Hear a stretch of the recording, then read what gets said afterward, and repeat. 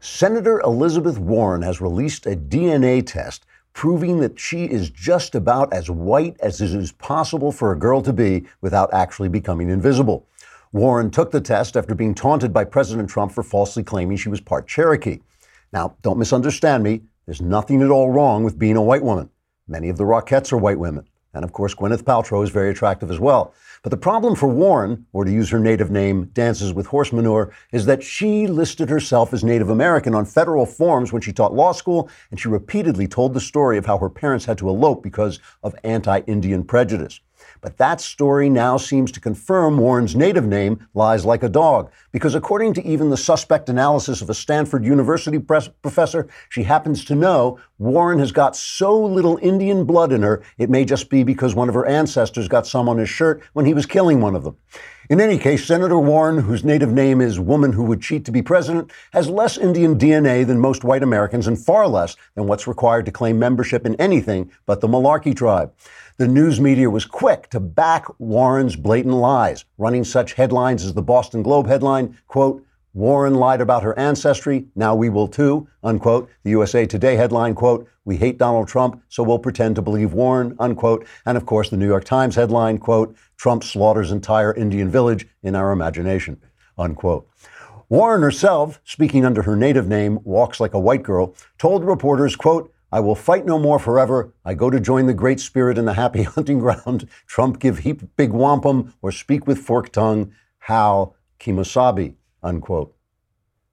Sounds authentic to me. Trigger warning, I'm Andrew Klavan, and this is The Andrew Klavan Show. I feel hunky-dunky, life is tickety-boo. Birds are winging, also singing hunky-dunky-doo. Ship-shaped, tipsy-topsy, the world is zippity-zing. It's a wonderful day, hurrah, hooray! It makes me want to sing. Oh, hurrah, hooray! Oh, hooray, hurrah! All right, I'm back speaking as a black woman from my DNA test. Boy, you know, at this point, you get so much for subscribing to the Daily Wire that that $10 that you are clinging to, like Ebenezer Scrooge, that could be getting you so much if you just give it to us once a month, or give us $100. We'll give you the whole year. We'll give you the Leftist Tears Tumbler. You can watch the Another Kingdom Season 2. You can watch that every Monday. You get it on Friday if you're not a subscriber. And you not only get to ask questions in the mailbag, you also today will get to ask questions in the conversation, which is at 5:30 p.m. Eastern, 2:30 p.m. Pacific. And I will be answering all your questions and making your outlook on life 100% better 50% of the time, probably. As always, this episode will be free for everyone to watch on Facebook and YouTube, but only subscribers can ask the questions. If you don't get into the conversation, ask your questions for tomorrow in the mailbag by going to dailywire.com, hitting the podcast button, hitting the Andrew Klavan podcast, hitting the mailbag. Ask them all. Ask about religion, ask about politics, ask about your personal life. My answers are guaranteed 100% correct and will change your life. For the better? As if. All right. And I know your first question, the one, just to save you from asking the obvious question, how I look so spectacular, it is because I exercise like a demon, and that is why I love Beachbody On Demand, because I can't go to the gym. I just do not have time. I'm in hotel rooms. I'm traveling. I'm always doing something.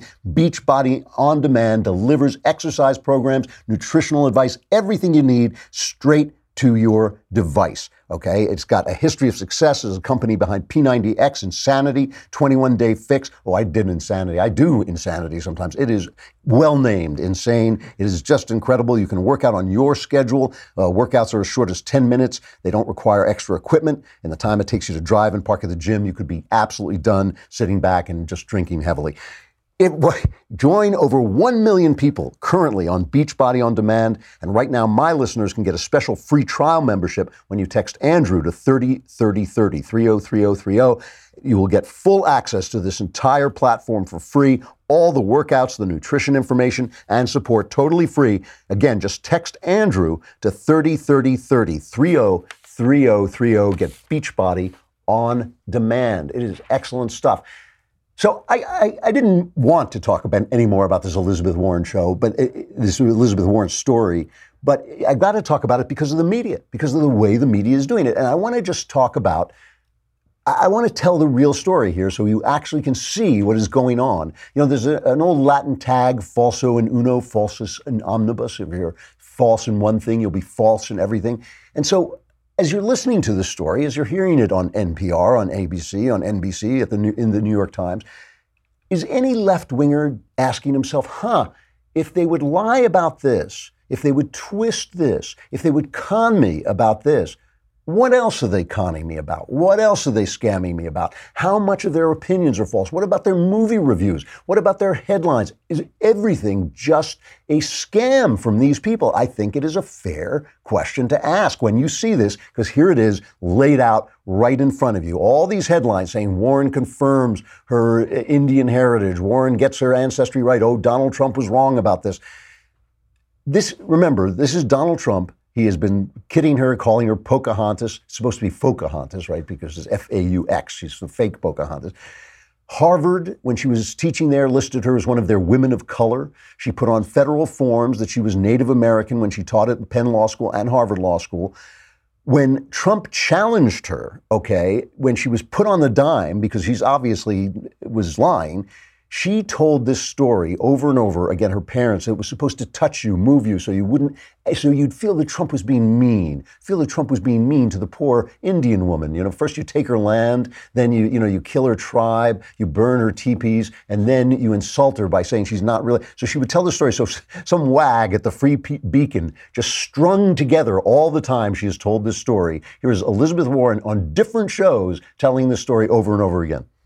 Let me tell you a little bit about my family. Let me tell you the story of my family. My mother and dad were born and raised in Oklahoma. My mom and dad were born and raised out in Oklahoma. My mother and daddy were born and raised in Oklahoma. My father fell in love with my mother when they were both still teenagers. My daddy was in his teens when he fell in love with my mother. My daddy first saw my mother when they were both teenagers. A beautiful girl who played the piano. A tall, quiet girl who played the piano. He was just head over heels over her. And he was head over heels in love with her. Head over heels. But his family was bitterly opposed to their relationship. And his family was bitterly opposed to that. But his family was bitterly opposed to their relationship because she was part Native American. Because she was part Native American. Because she was part Native American. My parents eloped. They eventually eloped. They survived the Great Depression. They survived the Dust Bowl. They survived the Great Depression, the Dust Bowl. They went through a lot of hard times, a lot of knocks. They raised 3 boys, my older brothers, all of whom went off to the military. They raised my 3 brothers, all of whom headed off to the military. They hung together for 63 years. They hung together for 63 years. I know who I am because of what my mother and my father told me, from our mom and our dad, what my grandmother and my grandfather told me, from our grandparents, what all my aunts and uncles told me, from all of our aunts and uncles. It's a part of who I am, and no one's ever going to take that away. It's a part of me, and nobody's going to take that part of me away. They lied to you, Liz. They lied. You got no Indian blood. She goes out, she gets a friend to test. She doesn't even send it to 23andMe, like a reputable company. She gets a friend, and they all have to do this because they don't have a lot of Native American DNA to test it against, right? So what they tested against, they use samples from Mexico, Peru, and Colombia. So she could be a little tiny drop Aztec, maybe. But all of this is to find out that she has between 1/64 and 1/1024th of some kind of, Native North American blood, maybe, okay? Because the whole test seems bogus to me. But maybe, let me play Matt's Idea Shop, who I follow on Twitter, who I really like. He's very funny. He put out what 1/1024th of the movie Pocahontas looks like. Here it is.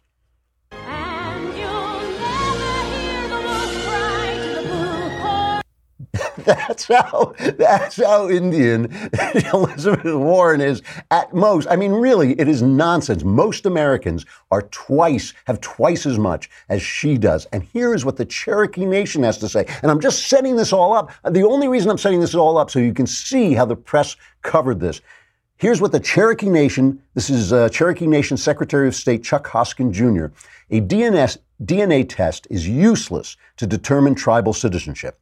Current DNA tests do not even distinguish whether a person's ancestors were indigenous to North or South America. Sovereign tribal nations set their own legal requirements for citizenship, and while DNA tests can be used to determine lineage, such as paternity to an individual, it is not evidence for tribal affiliation.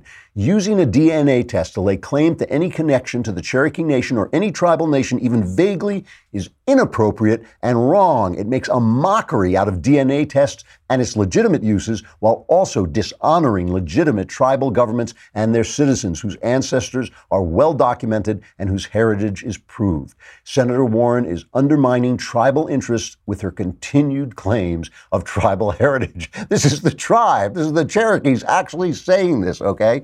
So it's a complete self-own, one of the hilarious terms the internet has given us, a self-own. She has completely made herself look like an idiot. Here is a montage from our friends at Newsbusters of the networks covering this story. Tonight, calling his bluff after relentless taunts by President Trump over Senator Elizabeth Warren's claims of Native American ancestry. They call her Pocahontas. Pocahontas, Pocahontas. Warren is now answering, her campaign releasing a DNA analysis, stating there is strong evidence the senator had a Native American in her family going back 6 to 10 generations. Today, President Trump was dismissive. Senator Elizabeth Warren releasing DNA test results to back up her claims of Native American heritage. The report indicates that Senator Warren's Native American ancestor is between 6 and 10 generations back. They're just lying. They're just lying to defend her. And if they're lying in one thing, are they lying in everything? Is anybody who watches this asking, gee, am I being conned all the time? If you don't want to get conned, you know what you could get? You could get stamps.com. Stamps.com is the easy way to get to the post office. The post office has so many great services, but nowadays you want them in your computer, just where you have everything else is in your computer. And with stamps.com, you can access all the amazing services of the post office right from your desk 24/7 when it's convenient for you, which is a big deal to me. Buy and print official U.S. postage for any letter, any package using your own computer and printer, and the mail carrier picks it up. You have no idea how much I love this thing in LA, where to get anywhere, to get to your next door neighbor, to get to your mailbox takes 20, 30 minutes because of the traffic. That's underestimating it. With this, you just click, print, mail, you're done. It could not be easier. And right now, you can use Klavan for this special offer. It includes up to $55 free postage, a digital scale, and a 4-week trial. So don't wait. Go to stamps.com before you do anything else. Click on the radio microphone at the top of the homepage and type in Klavan. That's stamps.com. Enter Klavan, and you can put in your first letter. Just write to someone and say, how do you spell Klavan? It is Klavan. So I got to finish this story because it does go on, right? I mean, she has done so many things with this Indian about her high cheekbones, like all the Indians have. That was one thing she says.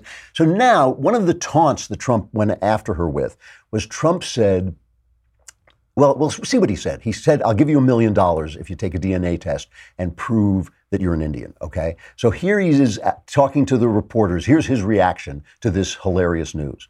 This is Trump out in the rain. Senator Elizabeth Warren releasing the results of her DNA test? No, I have no. Who cares?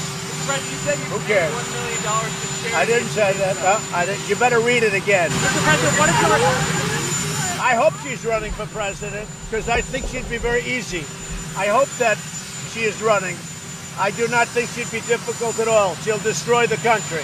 She'll make our country into Venezuela. With that being said, I don't want to say bad things about her because I hope she would be one of the people that would get through the process. It's going to be a long process for the Democrats. Okay, so the press immediately jumps on this. Oh, there's Trump lying again. He did say he would give her $1 million. Here's just a sample from Anderson Cooper, a quick one.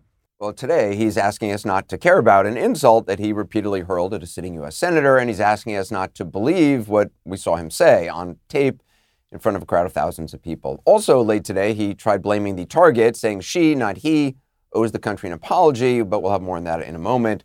Keep it honest, it's textbook gaslighting. We've talked about this before, asking people to not believe what they see and hear, challenging reality. Textbook gaslighting because they're not telling the truth. Here is what Trump actually said. I will give you $1 million to your favorite charity, paid for by Trump, if you take the test and it shows you're an Indian. Okay, if you take the test and it proves you're an Indian. It doesn't prove, it proves she's a white girl. That's what it proves. It is the test that says you are a white girl. It could have just come back with that. You're white. Bingo. You are white. Unless we're going to go back to the days of real bigotry when they said, well, you have a drop of black blood and you can't come in here. But even if that were the case, even if we were living under those prejudiced days, this would not suffice because no one would be able to see it or know it or tell that it was there. Trump is utterly, completely, totally right. She is utterly, completely, totally scamming you, and the networks are lying. And so what else are they lying about? Well, it's everything. It is everything they're lying about. Speaking of which, if you want to hear some truth told, it is finally time. We had to skip a week because everybody was so busy putting together another kingdom, but we've finally gotten back to the Lefties Dictionary. We are up to J. Let us find out what J is for. J is for jihad. According to leftists, jihad is a much misunderstood concept in the West. Due to Islamophobia, many bigoted Westerners have come to fear the word jihad unnecessarily. A proper reading of the Quran reveals that jihad is a spiritual struggle during which a Muslim attempts to rise to a higher plane of consciousness by slaughtering unbelievers, raping their women, taking over their civilizations, and persecuting and oppressing them until they're all dead. Thus, to oppose jihad is to thwart the spiritual development of a religious believer. You wouldn't want to thwart someone's spiritual development, would you? Of course not. That would be wrong. There are over 150 verses concerning jihad in the Quran. Almost all of them refer to waging war against unbelievers. But it's a metaphor for spiritual struggle with a lot of severed heads and dead bodies and wailing women and so forth, but only in a metaphorical spiritual sense. In short, jihad is a religious concept, and religion is sacred. That's why it's called religion. If it weren't sacred, it would not be called religion, but something else like killing and raping people. Then you would be able to oppose it. But as long as it's called religion, you must submit to being killed and raped. That's in the Constitution. And lest any foul Jews or Christians go around feeling superior to anybody, just remember the Bible has lots of ugly things in it too.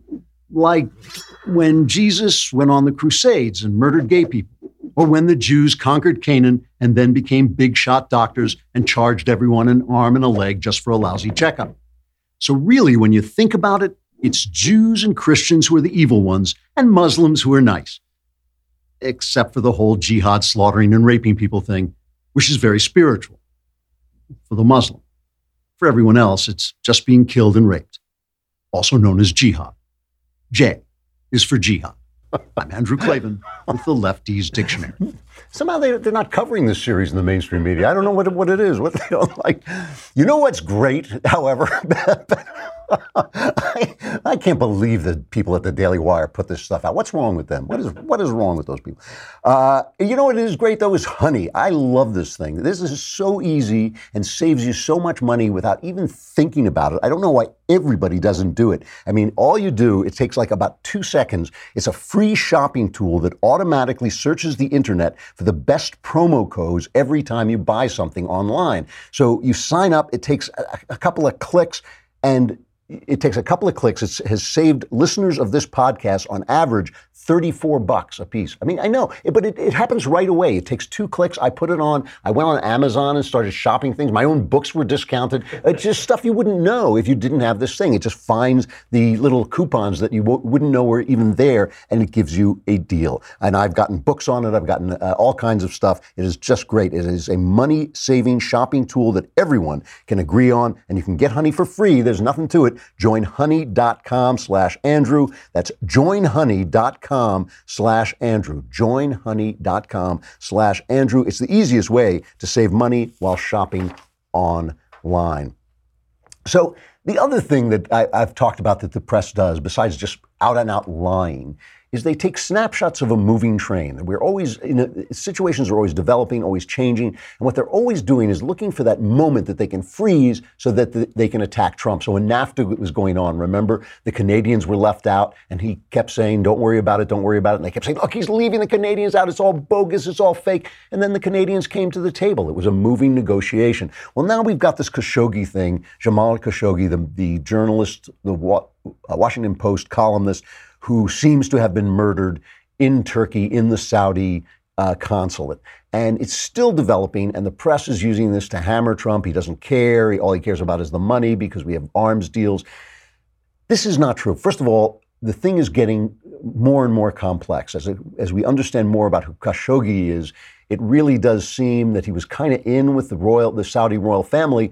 Plus, he was a supporter of the Muslim Brotherhood. And the problem is, in the Middle East, things are complex, that he believed that the Muslim Brotherhood was a force for democracy, which is probably true. It is probably true that the Muslim Brotherhood is a force for democracy. When the force for democracy in your region is the Muslim Brotherhood, you're not ready for democracy. It's simply that true. The Muslim Brotherhood is a radical Islamist, non-secular, theocratic group, terrorist group. And if they're your democracy, that's not what you want. Meanwhile, you've got this guy, MBS, they call him, Mohammed bin Salman, who is now the crown prince of Saudi Arabia, who's clearly kind of a bumbling, he wants to be the glorious kind of reformer, but also the authoritarian. He wants to fix the economy. He's really doing a bad job of it. So now there is a report, at least in the Wall Street Journal, that what they're going to say is that that Khashoggi died during an interrogation. It's like they killed him accidentally while they were trying to kill him. He accidentally died while we were trying to kill him. That's basically what they're going to say, because they're now stuck, right? They need us too. We need them. It's not just the money. I know Trump emphasizes that, but it's not just the money. The Iranians are carving out territory from themselves. The Erdogan in Turkey is also a fan of the Muslim Brotherhood. He's trying to bring back the Ottoman Empire with a distinct Islamist flavor. We need the Saudi Arabians. So what we have to do is we have to play it tough with them, but we don't want to blow up the relationship. That's what it comes down to. We have to be tough with them. We can't allow them to get away with this, but we don't want to blow up the relationship. So Trump is outside talking to the press. He has sent Pompeo over, Secretary of State over, which is the right thing to do. Here he is talking to the press, telling him what he's working on. I've asked Secretary of State Mike Pompeo to immediately get on a plane, go to Saudi Arabia, go to other places if necessary, which he probably will. But with regard to this, go to Turkey if necessary. The king told me that Turkey and Saudi Arabia are working hand in hand very closely on getting to the bottom of what happened.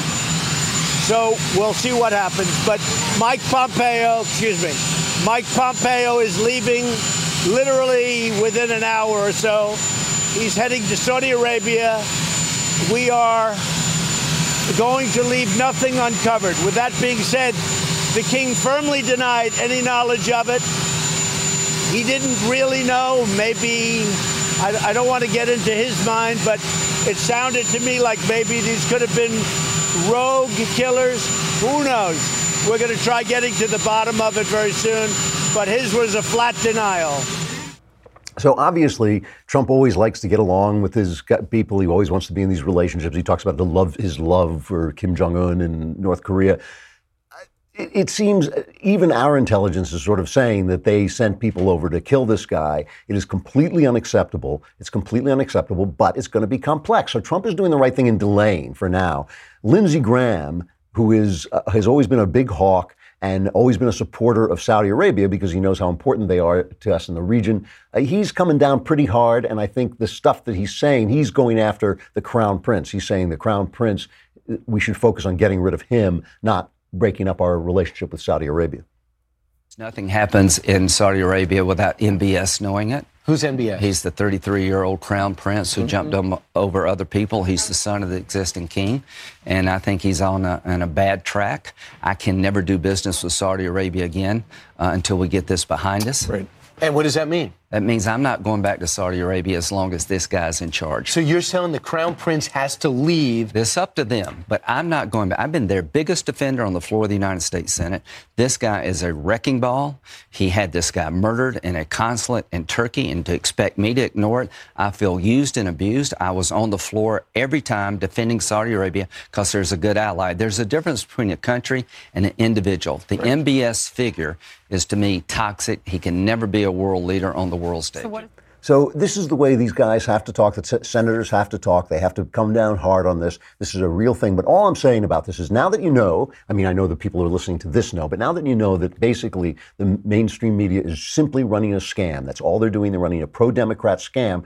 When you're watching this story develop, and it's a big story, and it's an interesting story, and a lot is riding on it, just remember that things are much more complicated than even Lindsey Graham is saying. I mean, he knows that this is a very delicate, difficult situation.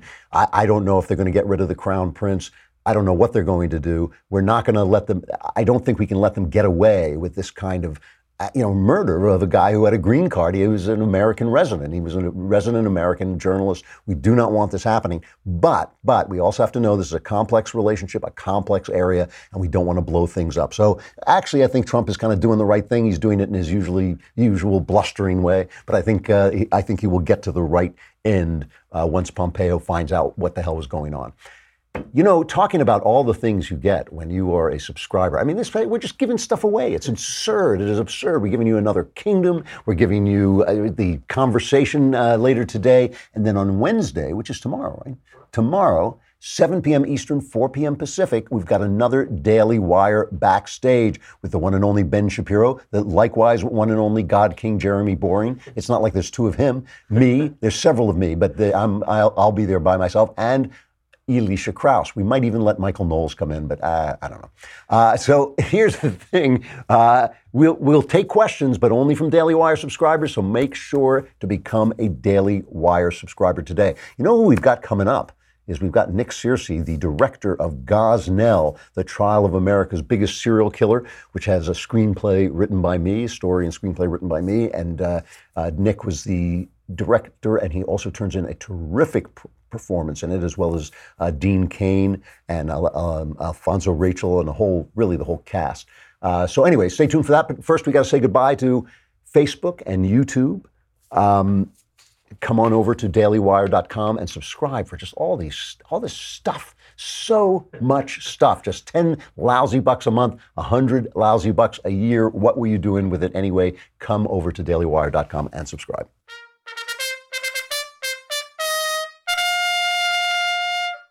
All right, you all know Nick Searcy. He is an actor and director. He has so many credits to his name. He's probably best known for playing Chief Deputy United States Marshal Art Mullen on Justified, one of my favorite cop shows ever. He was great in it, and we talk about that a little bit. He is the director of Gosnell, the trial of America's biggest serial killer, story of an abortionist who got away with murder because nobody wanted to touch the subject. Let us talk to Nick Searcy. International film and television star Nick Searcy. I feel I've arrived. That you're you finally made it. Yeah. You finally, and it's Peabody Award-winning international. I'm sorry, I left out the Peabody. I thought everybody knows that by now. So, I would assume. So it took so long for Gosnell to come out. I forget how I got involved with it. I think I just saw them raising money on Indiegogo or someplace like that, and I approached them. How did you get involved with this? Well, when they had the idea to raise the money on Indiegogo, they actually came to me and asked if I would do a video, just like a little ad for it, and I did that, and I went on Bill O'Reilly, to sort of pump the fundraising campaign, and of course Bill O'Reilly told me that nobody would want to see a movie about this awful subject. Well, that was it. Yeah. And so then after they got the money, I guess that's when they came to you. Because you have to have money before you'll do it. Writers get money up front because they never know, otherwise they get thrown out of their houses. That's right. That's right. We're always just clinging on. Yeah, and so then, you wrote the script, and then after I guess they were done with you, they asked me if I knew any directors.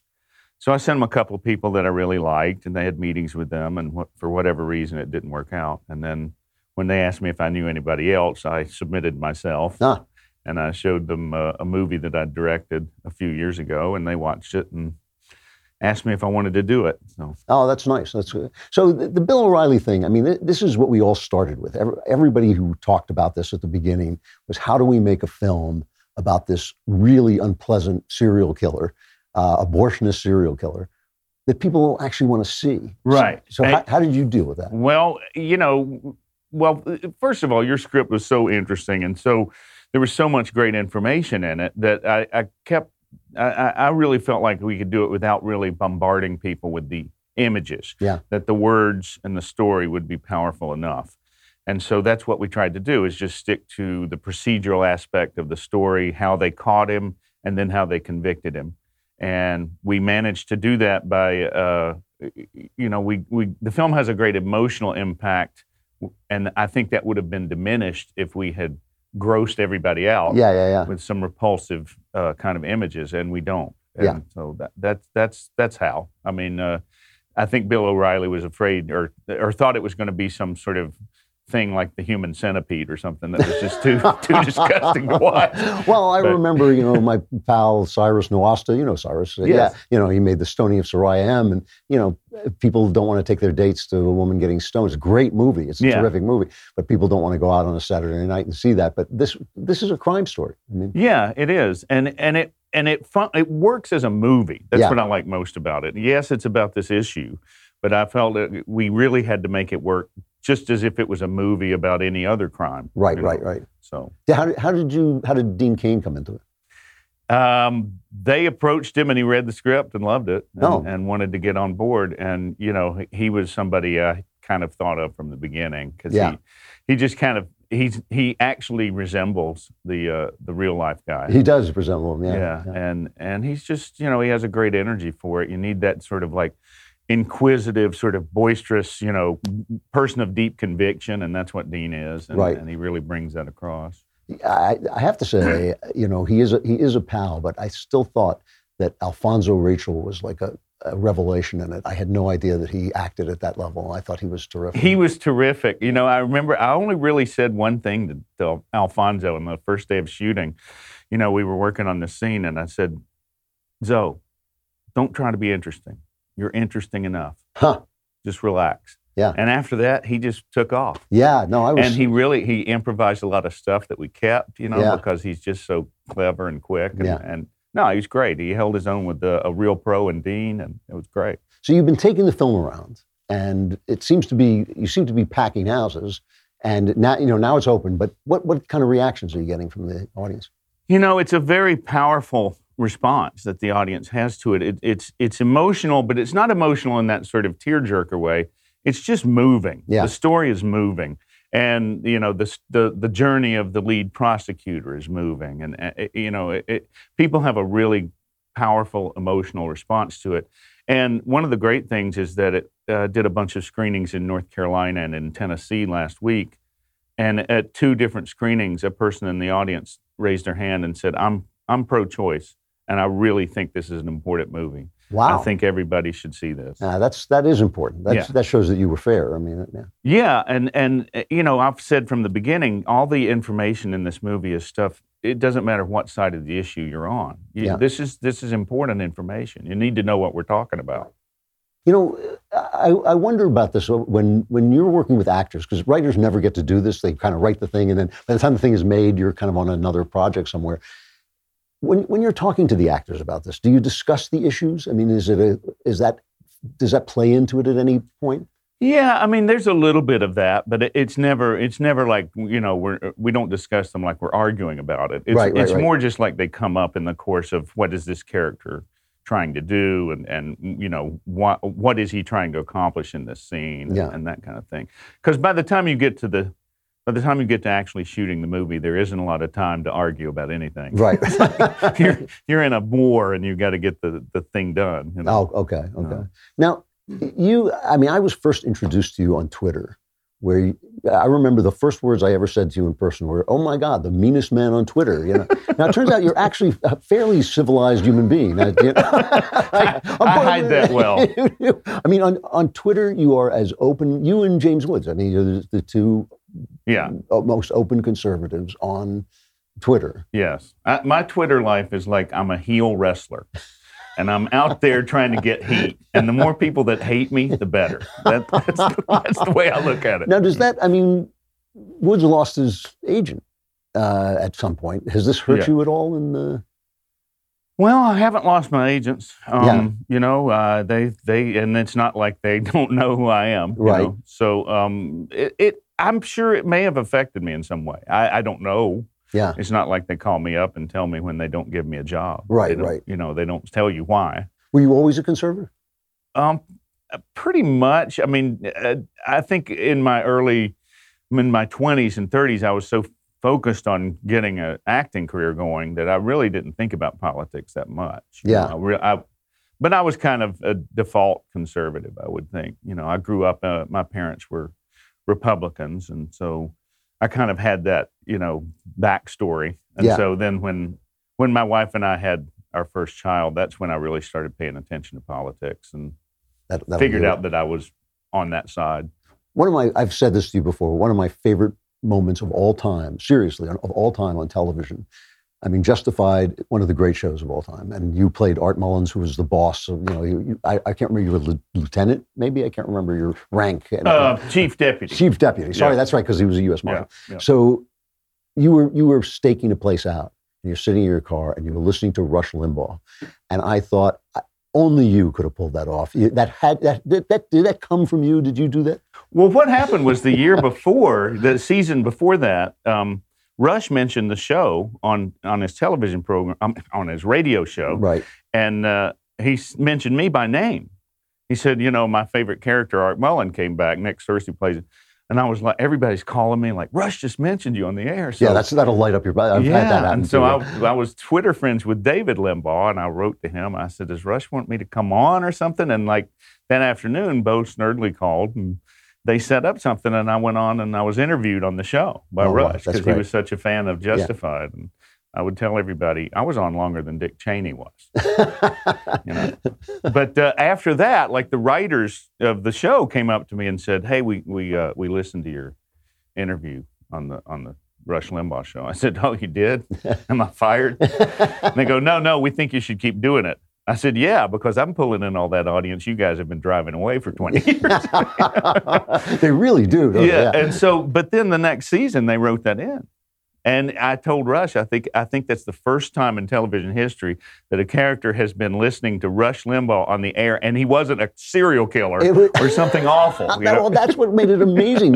You were the moral center of the show. I mean, because he, the marshal, I now forgot his name. You'll tell me. Timothy Oldham, or Raylan Givens. Raylan Givens, yeah. You know, he was kind of a wild man. He'd go off the reservation sometime, but you were always the moral center of the show. And have the moral center of a television show listening to Rush Limbaugh was revolutionary. I mean, that was actually amazing. I don't think they really knew what they were doing when they did that. That's it. I don't know, but those guys are the writers of that show. The head writer, Graham, is a close friend, and you know, they all know me very well. So, no, I mean, I've always wondered this about actors because writers, your voice goes into everything.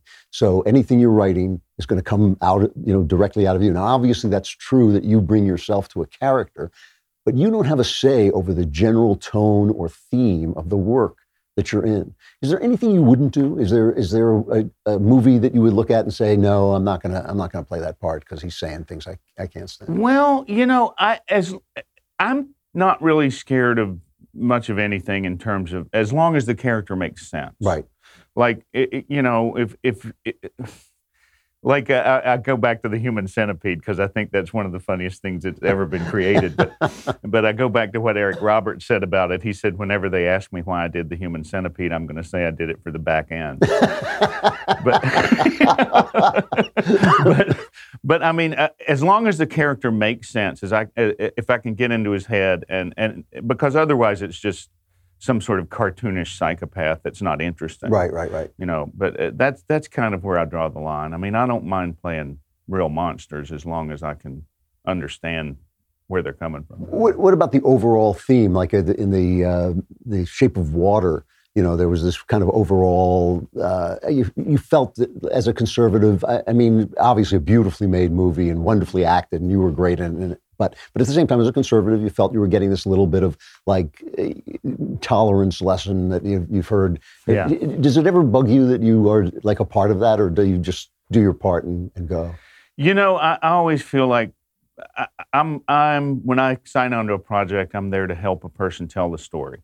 Right. And I feel like people have the right to tell the stories that they want to tell. Yeah. And, you know, like I said, if I can understand the character, I thought I was the good guy in Shape of Water. You know, I thought I had a really specific point of view that made more sense to me than anybody else in the movie. Right. So, and, you know, that's kind of how I go about it. I mean, there certainly have been some things that I've read in the past that I said I don't want to do that. Mm-hmm. Yeah. Because of the tone of it. But, you know, like I say, I think people have the right to tell their stories. If you know, one of the things that stuns me about Hollywood, and people who've never worked in Hollywood have never gone near it, they're always saying all Hollywood cares about is money, which really isn't true. I mean, there is a lot of ideology going on. And here are, I can't remember the exact number of the people who voted for Trump, 63 million people who can't watch a comedian because they're all insulting them. You know, basically can't go to the movies because they're all insulting. They're leaving a lot of money on the ground. What if you could like write down this is how to transform the culture? What would you say? What would you say to conservatives? How do you get at least? I don't want liberal movies to go away. I want there to just everybody to get a chance to tell a story. How would you engineer that? I would say just, you know, tell stories that interest you. Tell stories that appeal to your values, but just tell them straightforwardly. Yeah. You know, don't feel like you have to beat the message into people. They'll get it. Right. You know, even, I mean, the best kind of liberal movies, they don't, some of them do. And then the ones that do beat their message into you are bad. Right. And you can't stand it. But, you know, like The Shape of Water, it doesn't beat you over the head with it. It's there. Right. You know, but, and I think that's the key. And the way that society has been so bifurcated now, with liberals on one side making their products and conservatives on the other side making theirs, conservatives have to find a pathway to get their movies out there, right, to get their television shows on the air somehow. And that's why Gosnell, I mean, you know, we shot it 3 years ago. It's amazing. You wrote it 4 years ago. Yep.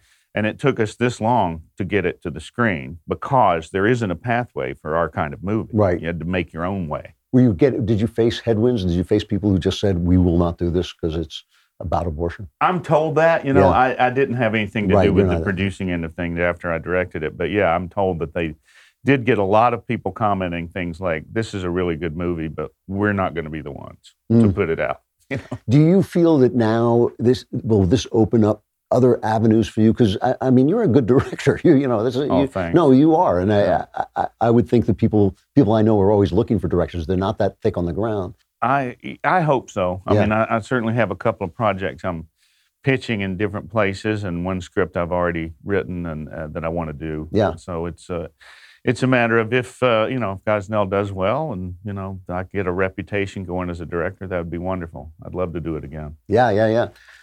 Nick, it's always great to see you and talk to you. You too, Andrew. You're so much nicer in person than you are on Twitter. I know. It's a failing. But I'm glad that I was able to elevate your show.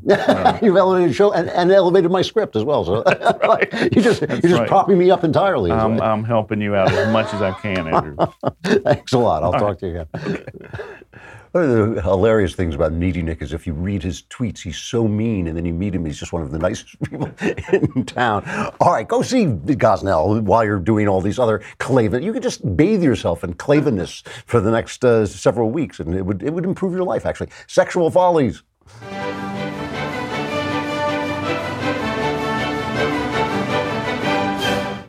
So a federal judge in L.A. has thrown out Stormy Daniels' defamation lawsuit against Trump on free speech grounds. This is where she was saying that she had been defamed by him. This is Michael Avenatti engineered this yet another disaster, right?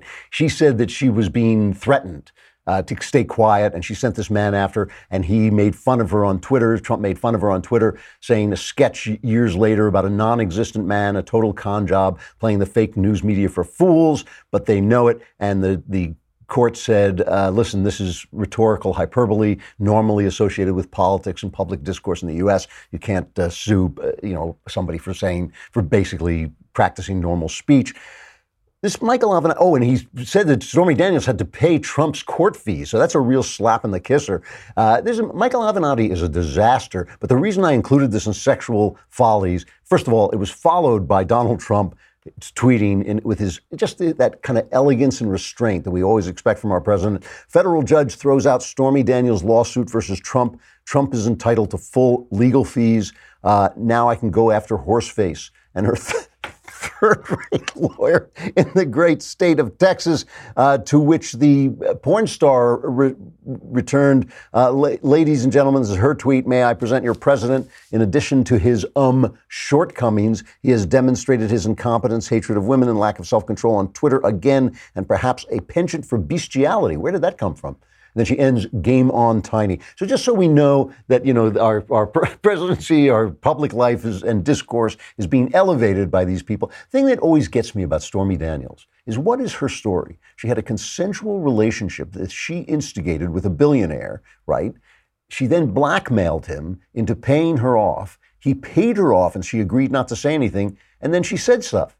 So she's like a completely disreputable person. On Trump's side of it, he is what we always knew he was, a billionaire playboy, right?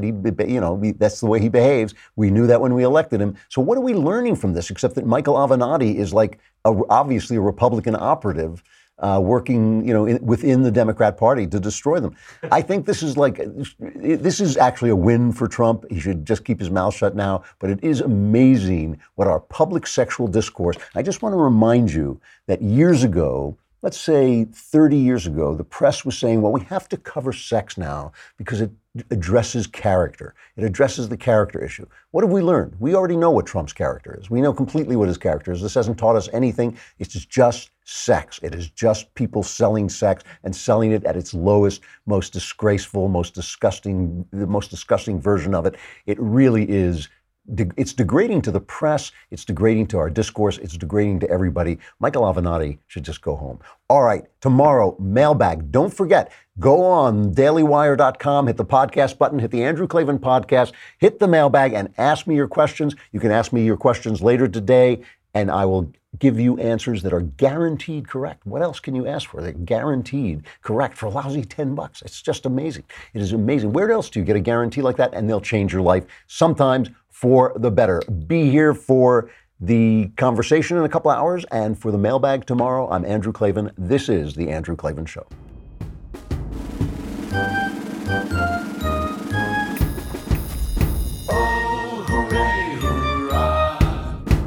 The Andrew Klavan Show is produced by Robert Sterling. Executive producer, Jeremy Boring. Senior producer, Jonathan Hay. Our supervising producer is Mathis Glover. Technical producer, Austin Stevens. Edited by Alex Zingaro. Audio is mixed by Mike Cormina. Hair and makeup is by Jesua Alvera. And our animations are by Cynthia Angulo and Jacob Jackson. The Andrew Klavan Show is a Daily Wire Forward Publishing production. Copyright Forward Publishing 2018.